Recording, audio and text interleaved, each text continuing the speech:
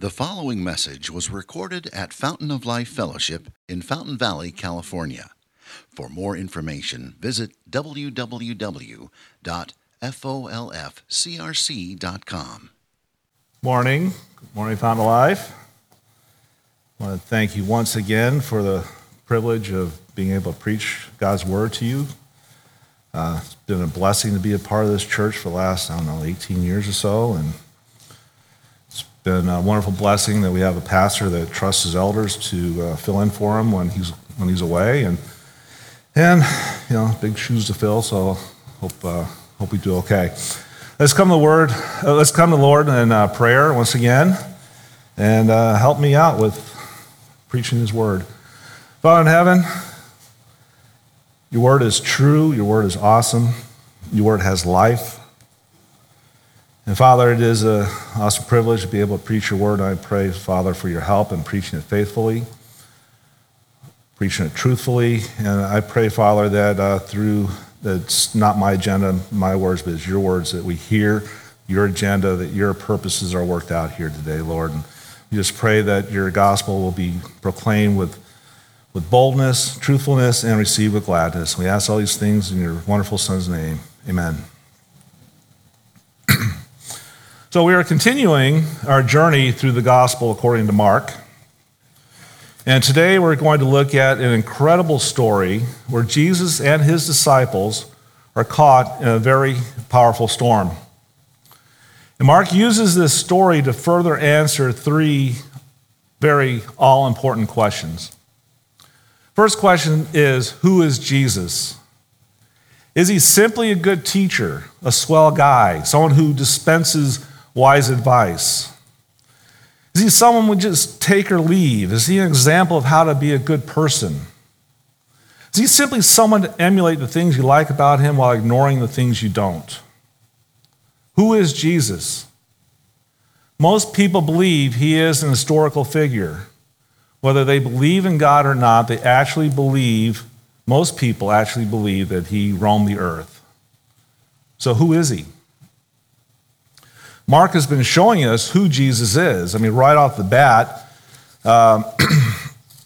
he proclaims Jesus as the Christ, as the Messiah. Mark 1:1, he says, the beginning of the gospel of Jesus Christ, the Son of God. Christ is His title, and it means Messiah. Messiah means anointed one.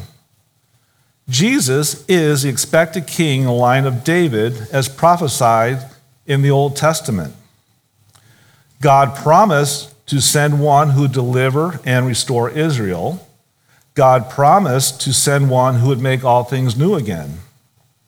So there's definitely something different about Jesus, who Mark says is also the Son of God, meaning that Jesus is the eternal Son of God. And Mark shows us that Jesus is the fulfillment of God's promise. As Jesus demonstrates His ability to deliver people by driving out demons, and He demonstrates His ability to make all things new by healing and cleansing people. And God promised the divine king would come, and that king has come as Jesus Christ. Now, the second question Mark answers is, what did Jesus come to do? At this point in his book, Jesus is preaching and teaching. And what is He preaching and teaching? Well, He's telling people they need to repent and believe in the gospel. But what is repentance?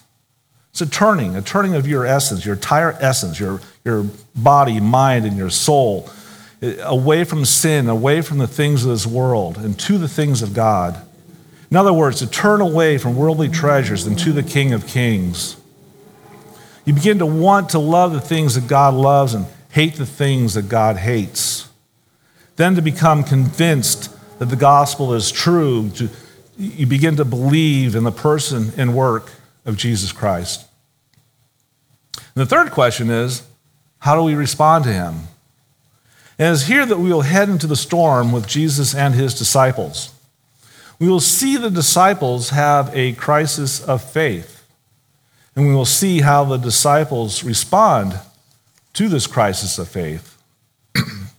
Now, as we look at this story, it's important to point out that the story is full of details that strongly suggest that this is an eyewitness account. Mark was an associate of Peter, the Apostle Peter, and Mark is writing this gospel of Jesus. In writing this gospel of Jesus, is recounting Peter's experience in following Jesus. Now, eyewitness testimony typically contains certain details that, as they remember them, whether they are important to the story or not. And Mark mentions details that are unnecessary to the story, but yet are marks of an eyewitness recounting what happened. So he mentions the time of day, the presence of other boats, the vivid detail the boat was already filling, the cushion Jesus was sleeping on. All these details strongly suggest that this was a real event told by a real person that was there in the middle of it. Mark, therefore, is giving Peter's firsthand reporting of this actual event. And furthermore, this story is more than just a simple retelling of an event that happened, because this telling of this account exhibits sophisticated theological thought. And we will see strong allusions to passages in the Old Testament. And Mark is using these things to tell us who Jesus is. So we're going to present the storm in 4 scenes. Then after that, we'll look at how Jesus took on a far greater storm. And then we'll look at what should be our response. So once again, we'll look at the storm in 4 scenes. We'll present 4 scenes. Then we'll look at a far greater storm that Jesus endured. And then we'll look at what should be our response. So scene 1 begins with Jesus in a boat in the Sea of Galilee. And he's preaching to a very large group of people. And this crowd appeared as more and more people were hearing about what Jesus was doing. Jesus had healed many from illnesses and delivered many from demons. As word spread, the crowd grew. And everyone who had diseases kind of pressed around him to touch him and be healed. And Mark begins this passage of Scripture in verse 45 with, "On this day." Before we continue, we'll take a brief flashback to see what happened on this day. How did Jesus end up teaching in the boat? And we're going to see that this has been a very long day. This day actually begins all the way back in chapter 3, starting at verse 20. Jesus had a long and busy day of preaching and teaching and healing. The day includes confrontations with the Pharisees, where they accused him of being demon-possessed. He endured his family saying he's out of his mind. He was constantly surrounded by a huge crowd because they wanted something from him. And all day long, he was serving God and ministering to people. He was showing compassion to them by healing them. He had not eaten all day. If you look at Mark 3:20, it says, "Then he went home, and the crowd gathered again, so they could not even eat." That's how many people there were. That's how busy they were. They could not even eat. With the crowd constantly pressing around him, Jesus moved to the shore of the Sea of Galilee. He gets into a boat so that he can have a buffer between himself and the crowd. Why? So that he could teach, because that's what he wanted to do. And his teaching and his preaching was far more important than his healings. Now, why would I say that? Back in Mark 1, verses 38 and 39, Mark writes, "And he," being Jesus, "he said to them, 'Let us go on to the next towns, that I may preach there also. For that is why I came out.' He went throughout all Galilee, preaching in their synagogues and casting out demons." So why is preaching and teaching more important than healing? Well, first of all, God wants you to know him. God loves us and wants us to know him. And Jesus is here to grow his kingdom. So how does he grow his kingdom? Through the preaching of God's word. People come to know God through the preaching of his word. Now remember, the last 2 weeks, we looked at how Jesus used 4 parables to show what the kingdom of God is like and how it grows. And he used a couple farming illustrations about spreading and planting seeds. And seeds were used by Jesus in these parables to represent the Word of God. So the kingdom grows through the spreading and planting of God's Word. And that's why preaching God's Word is so important. The reason why preaching is more important than healing is because you can be sick and lame and enter into God's kingdom by believing God's Word. It is in God's kingdom where you be healed and made new again. No more illness, no more disease, no more death in God's kingdom. So the question is, which would you rather be? Healed by Jesus, but excluded from his kingdom because you despise God's word? Or be unhealthy, parts of your body not working, but included into God's kingdom because you loved and you believed God's word? Now, for Jesus, it has been a long, crazy, demanding, and tiring day. From early morning until early evening, Jesus was constantly surrounded by people, teaching them, healing them, all without eating.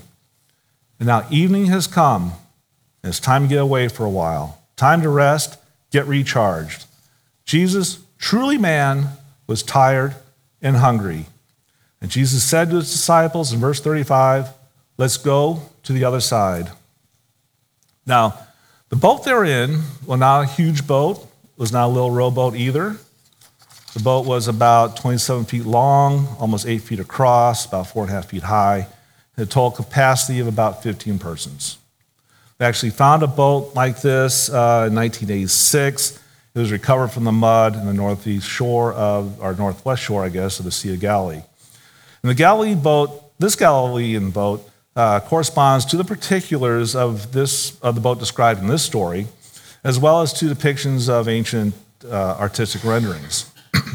And this is just a few tidbits to tell you that we're talking about a real event and to kind of give you an idea of the setting of Jesus and the disciples.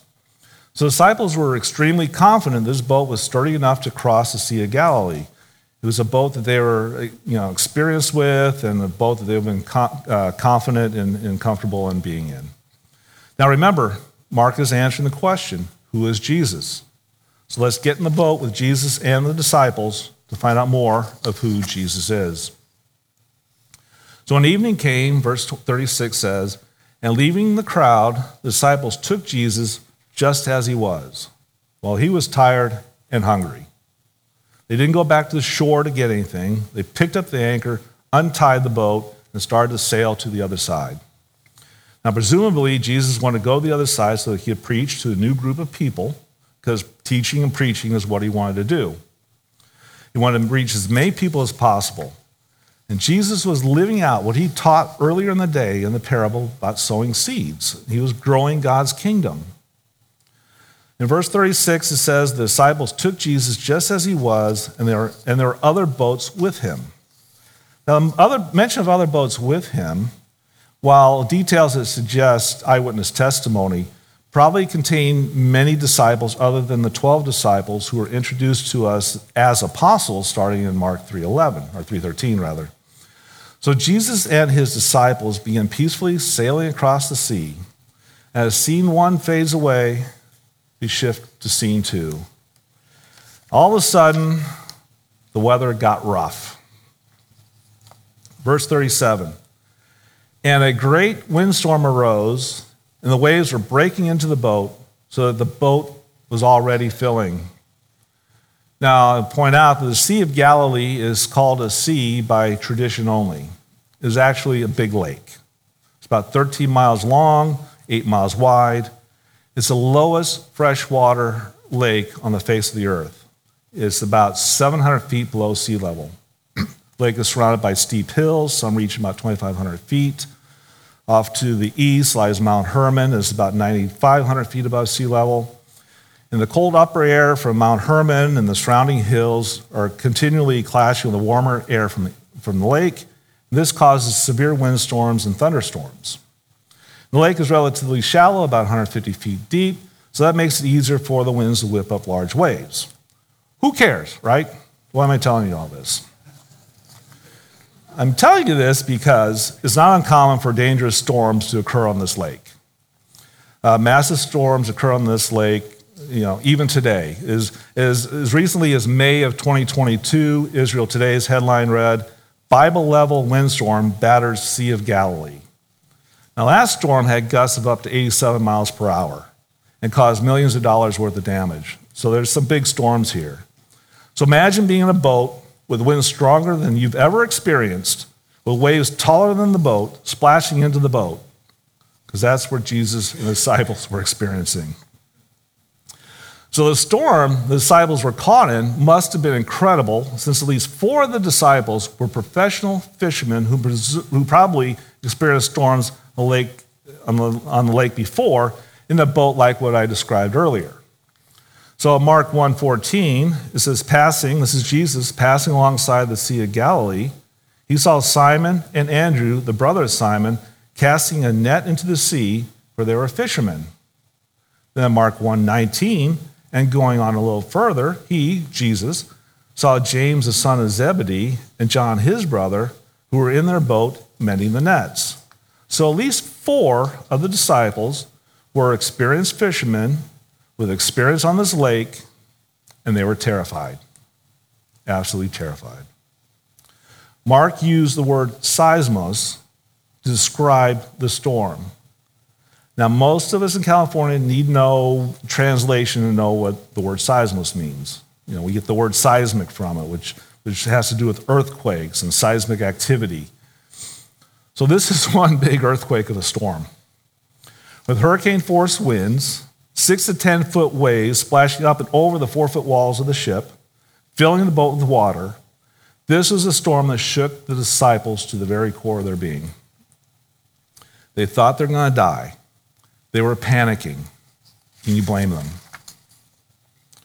Where is Jesus in all this? Well, he's sleeping on a cushion in the back of the boat. Now, here is one of the allusions to the Old Testament that I was talking about. If you remember the prophet Jonah, in chapter 1 of Jonah, a huge storm arises, a storm that threatens to sink and destroy the ship, killing everyone aboard. And where's Jonah? He's asleep in the bowels of the ship. Just like in Jonah, where the crewmen were terrified by the ferocity of the storm, so were the disciples terrified by the ferocity of this storm. But what did Jesus say they were going to do? He told them, let's go across to the other side. What did the disciples think was going to happen in the storm? They didn't think they're going to make it to the other side, because the disciples do not yet trust Jesus for who he is. And instead of trusting Jesus, they're terrified. In the choice between fear and faith, they chose fear over faith and accuse him of not caring. Verse 38, "Teacher, do you not care that we're perishing? Don't you see what's happening? Don't you see we're going to drown? Don't you see we're not going to make it to the other side? Don't you love us?" Does Jesus love them? Does Jesus care? There on the cushion in the back of the boat, we see Jesus in his humanity getting much deserved rest. Remember, he spent the day pouring out his life in service to his Father. Jesus had this crazy day pouring his life out because he does care. He had compassion for the people, spent the whole day teaching and healing them, all without food. Remember, Jesus is truly man. He got tired. He got hungry. He poured his life out in service to God. Jesus was taking a peaceful nap. He was getting recharged. He was getting rest. Jesus, in taking a peaceful nap during this tremendous storm, shows his complete trust in God in the midst of adversity. Much like the farmer in the preceding parables that Jesus taught his disciples in chapter 4, the farmer completely trusted God's providential working over all obstacles and adversities. The disciples forgot that when Jesus said, "Let's go to the other side," they were going to get to the other side. It may get wet, may get jostled about, but they're going to get to the other side.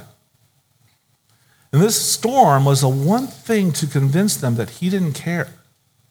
They chose fear over faith. But faith is more than having a skull full of knowledge. Earlier that day, the disciples were personally taught by Jesus. Jesus taught and explained the 4 parables to them. They had the head knowledge. Faith is more than being able to recite Bible verses. So what is faith? Faith is complete trust or confidence in someone or something. And genuine faith is complete trust in Jesus and in the Word of God. So I ask, where is your faith? We should ask ourselves, was this storm a coincidence? Did it just so happen that after Jesus teaches them privately about the kingdom of God, that includes parables about complete trust and confidence in God, they are suddenly engulfed in a hurricane-strength storm? See, this storm was the first true test of the disciples' faith. And how often does this happen to us? We find ourselves in the middle of a storm. Are we more reactionary? Do we forget that our Savior cares? Do you forget that he loves you? God uses storms for a reason. Sometimes they're used to discipline us. Sometimes they're used to bring unbelievers to faith in God. Many times they're used not only to test our faith, but to bolster it, to make our strength stronger. And Jesus was using this storm to test the disciples' faith. He sovereignly had the disciples he wanted in this very boat. He sovereignly brought about the storm at the precise time and strength that he wanted. Because a faith that is untested is a faith that cannot be trusted. I want to say this again. A faith that is untested is a faith that cannot be trusted. We may find ourselves in over our heads being tossed and jostled about by forces outside our control. And just know that as painful as it may be, it is temporary and necessary. We find in 1 Peter 1, 6 through 7, in this you rejoice, that now for a little while, if necessary, you have been grieved by various trials, so that the tested genuineness of your faith, more precious than gold that perishes though it is tested by fire, may be found to result in praise and glory and honor at the revelation of Jesus Christ. So if you're in a storm or heading out of a storm, while it could have been to discipline you, it's very likely that you are going through it, at least in part, to test your faith, to bring you closer to God, to purify your faith. Remember, Mark wrote this book to Gentile Christians at the time of Nero. Nero, he was a bad dude. He blamed Christians for the burning of Rome in 64 AD. The resulting persecution forced Christians to meet hidden in the catacombs. Because, as the historian Tacitus wrote, and this is awful, mockery of every sort was added to their deaths. Covered with the skins of beasts, they're torn by dogs and perished, or they're nailed to crosses, or they're doomed to the flames and burnt to serve as a nightly illumination when daylight had expired. This is what was happening to Christians at that time. And Mark's first readers may have also thought Jesus to be indifferent and uncaring to their struggles and hardship. Meanwhile, in their fear, the disciples thought Jesus was weak and indifferent, so they berate him. There's a rudeness to their approach. Mark's wording reflects the way frustrated and desperate people speak. Imagine yourself in their predicament. Would you have acted differently? I don't know if I would have. Would we have yelled at Jesus, "Do you not care that we're going to die?" Which now brings us to the third scene.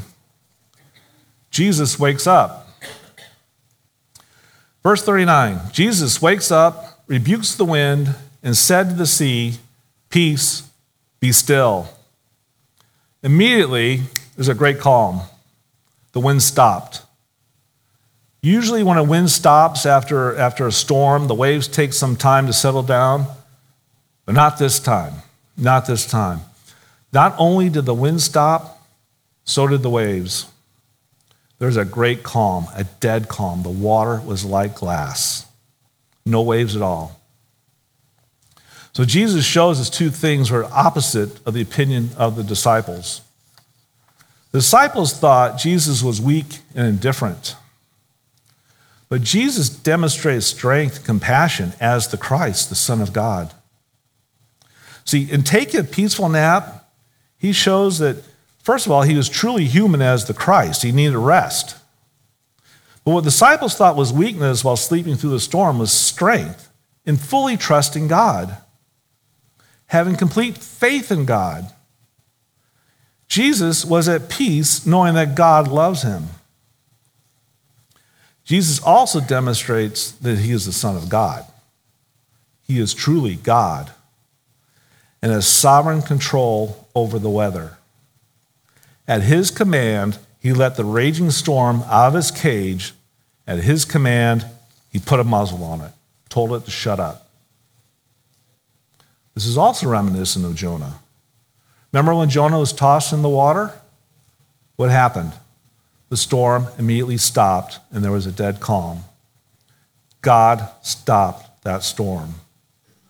Jesus shows strength because Jesus is God who stops storms. Now, as scene 3 ends and we head into scene 4, we'll see the compassion of Jesus. Verse 40, Jesus said to them, "Why are you so afraid? Have you still no faith?" Can you imagine the disciples? Why are we afraid? Are you kidding? We're afraid we're going to drown. We're afraid you didn't love us. If you loved us, you wouldn't let these things happen to us. Do you ever feel that way? Been in situations where you wouldn't think God will let you go through it? But Jesus, in asking these questions, why are you afraid? Have you still no faith? Was saying that your premise is wrong. Jesus says, I do allow people to go through storms. You had no reason to panic. If they had no reason to panic during the storm, as Jesus says, they would have had no reason to fear after the storm. Instead, Mark writes in verse 42 or 41, and they were filled with great fear and said to one another, "Who then is this that even the wind and the sea obey him?" Now the disciples are really afraid. Why? They're afraid of the storm. The storm stopped. Shouldn't they be happy? Instead, they became even more terrified. Why? Because Jesus had done what only God can do. Mark's narrative now draws comparisons to Psalm 107, another allusion to the Old Testament. Psalm 107, 23 through 32, speaks of God stirring up a great tempest that causes the sailors on this boat to melt. They were panicking, just like the disciples. And they cried to the Lord in their distress. And we read in Psalm 107, 29, He, meaning God, made the storm be still, and the waves of the sea were hushed. It is God alone who possesses the power and authority to kill the storm. And Mark tells us that Jesus has the power and that same power and authority. Jesus did not call upon a higher authority. He was the authority. Jesus simply said, "Peace, be still." Jesus is not someone who has power. He is power itself. He is the Son of God. So you need to answer the same question. Who then is this that even the wind and the sea obey him? Mark answers the disciples' question in Mark 1:1. Jesus is the Christ, the Son of God. Jesus is truly man and truly God. And Jesus does what only God can do. And Mark is inviting his disciples then and now, Jesus' disciples then and now, to recognize in Jesus the same presence of God. Disciples were more terrified in the calm than they were in the midst of the storm. The storm was powerful. They couldn't control it. Jesus was infinitely more powerful than the storm, yet disciples had even less control over him. That's why they were terrified. Disciples have seen something they could not explain in human terms. They knew they were in the presence of deity. They had witnessed holy power. And Jesus exercised the power and authority of his word, even over nature. He spoke, and the storm stopped.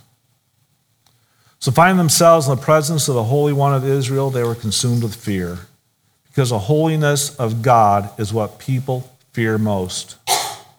This is why people run from God and from Jesus Christ. Jesus is cool when he's healing me.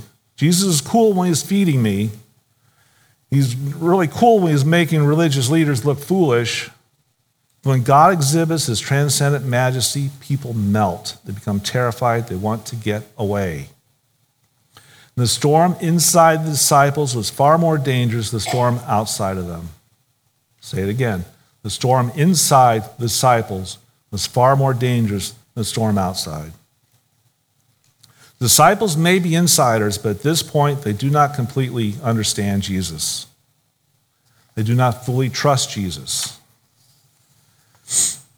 Will their fear turn into faith? And this is where the danger lies. Will the disciples jump over the sides of the boat and take their chances with the water? Or will they see the love and compassion of Jesus and be drawn closer to him?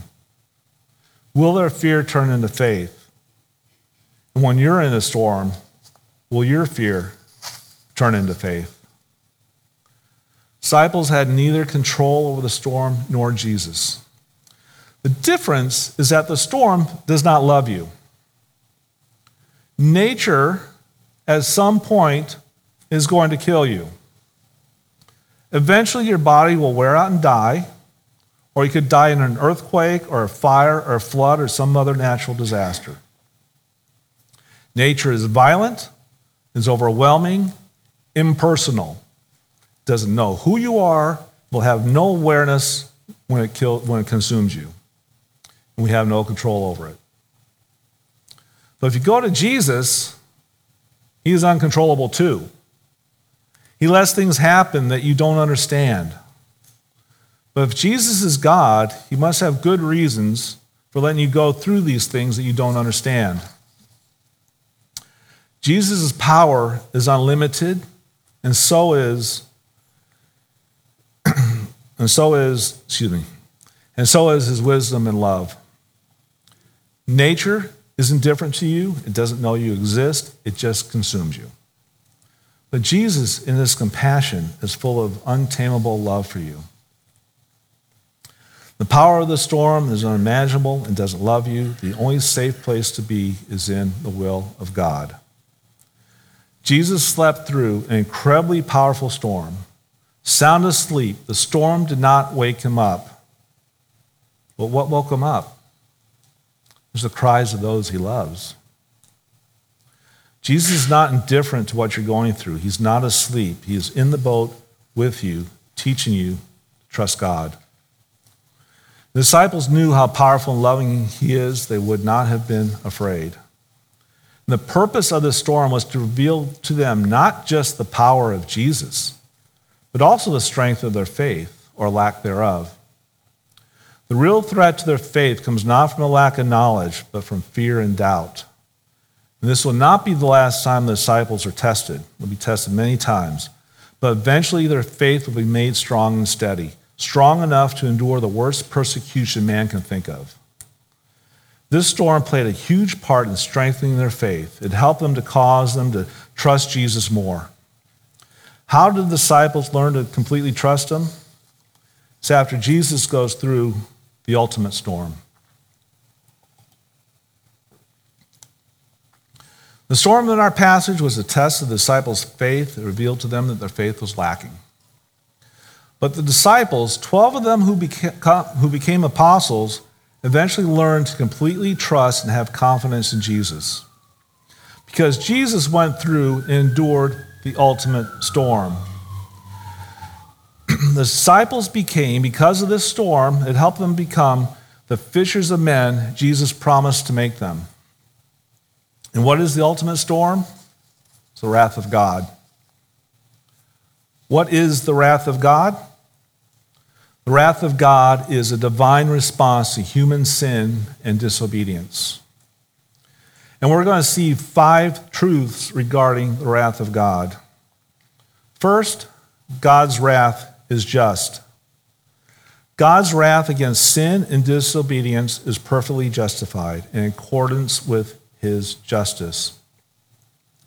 Because his plan for mankind is holy and perfect, just as God himself is holy and perfect. Romans 2:5 says, "But because your hard and impenitent heart, you are storing up wrath for yourself on the day of wrath when God's righteous judgment will be revealed." Secondly, God's wrath is to be feared because it says in Romans 3:23, "For all have sinned and fall short of the glory of God. And apart from Christ, we are justly condemned as sinners." God's wrath is to be feared because he is powerful enough to do as he pleases. Thirdly, God's wrath is consistent in the Old Testament and the New Testament. A lot of people mistakenly believe the God of the New Testament is wholly loving in contrast to the God of the Old Testament, whom is wholly vengeful.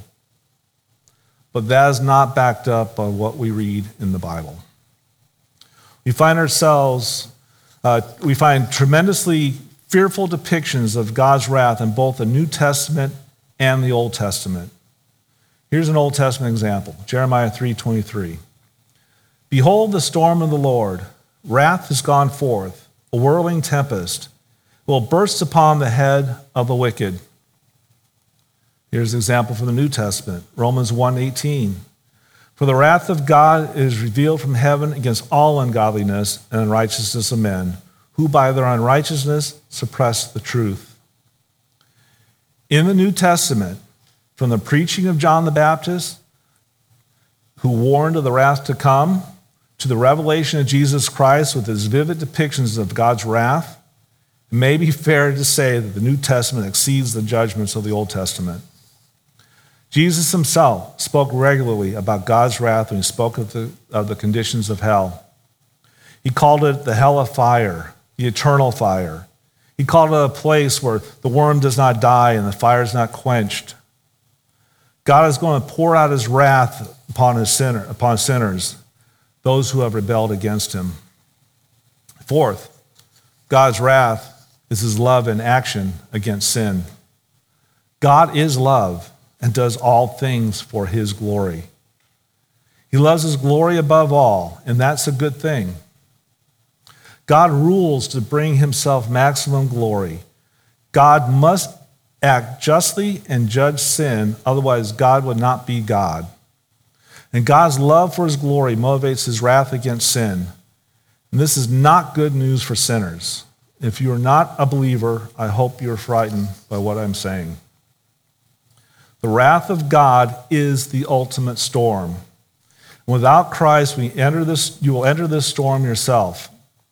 As Hebrews 10:31 says, "It is a fearful thing to fall into the hands of the living God." Now for the ultimate news. Fifth truth about God's wrath is that God's wrath is satisfied in Jesus Christ. And let's take a look at how. Mark answers the question, who is Jesus? He is truly man. He is the Christ. He is truly God. He is the Son of God. Jesus has the power to heal. He has power over demons. He has power over the weather. Jesus is in control of all things. And Jesus can do what only God can do. Mark also answers, what did he come to do? Jesus came to enter into the ultimate storm. Mark 10:33 through 34, Jesus says, "See, we're going up to Jerusalem, and the Son of Man will be delivered over to the chief priests and the scribes, and they will condemn him to death and deliver him over to the disciples. They'll mock him and spit on him and flog him and kill him. And after 3 days, he will rise. Jesus came to save people from God's wrath. God's wrath must be satisfied. Sinners will be punished. When you die, you will stand before God and give an account, and you will be judged. If you stand before God by yourself, you better be perfect, as God himself is perfect. But Jesus saves people from God's wrath by taking God's wrath upon himself. He did that when he was hung on a cross. Jesus took the punishment that sinners deserve. Jesus took the punishment that we deserve because we're sinners. That should be us on that cross. That should be us receiving the wrath of God. We have never loved and worshiped God as he deserves. But Jesus was worthy of being our substitute because he is truly man. And there is never a moment in the life of Jesus where he did not love and obey God his Father as he deserves. Because Jesus is truly God, his sacrifice covers all who believe in him. Jesus dying on the cross satisfied God's judgment and therefore his wrath. Jesus rising from the dead means that we will rise from the dead as well. Jesus conquered death, putting death to death. And because of Christ, God can rightly call sinners justified. This is a legal transaction. The payment for sin is the spilled blood of the sinner, and instead Jesus spilled his blood to pay for your sins. Therefore, the sinner becomes justified before God. Jesus receives our punishment. We receive the righteousness of Christ. When God the Father looks upon us, he sees his Son. And as Romans 5:1 says, therefore, since we have been justified by faith, we have peace with God through our Lord Jesus Christ. Isn't this the ultimate news? I just urge you, if you don't believe in Jesus, don't trust him, I urge you today, you turn to him and believe in him and trust in him. Disciples learned to completely trust Jesus because he went through the ultimate storm. So who is Jesus as shown by his peaceful nap and his absolute control over the great storm? He is the Christ, the Son of God, who is both strong and compassionate to sovereignly save his people and is therefore worthy of their trust through any storm life brings. So what does this mean for us? Because of the cross, you can trust him when going through your storm. Storms will come. You may find yourself in a situation completely out of control, out of your control, but don't run from Jesus in fear. Cling to Christ. Believe in his word. Trust him with everything. Keep repenting. Keep believing. He is there in the storm with you. We can live without fear because Jesus is in the boat with us. See who Jesus is, what he came to do, and respond with faith. Because even through death, Jesus has promised to get you through to the other side. Let's pray.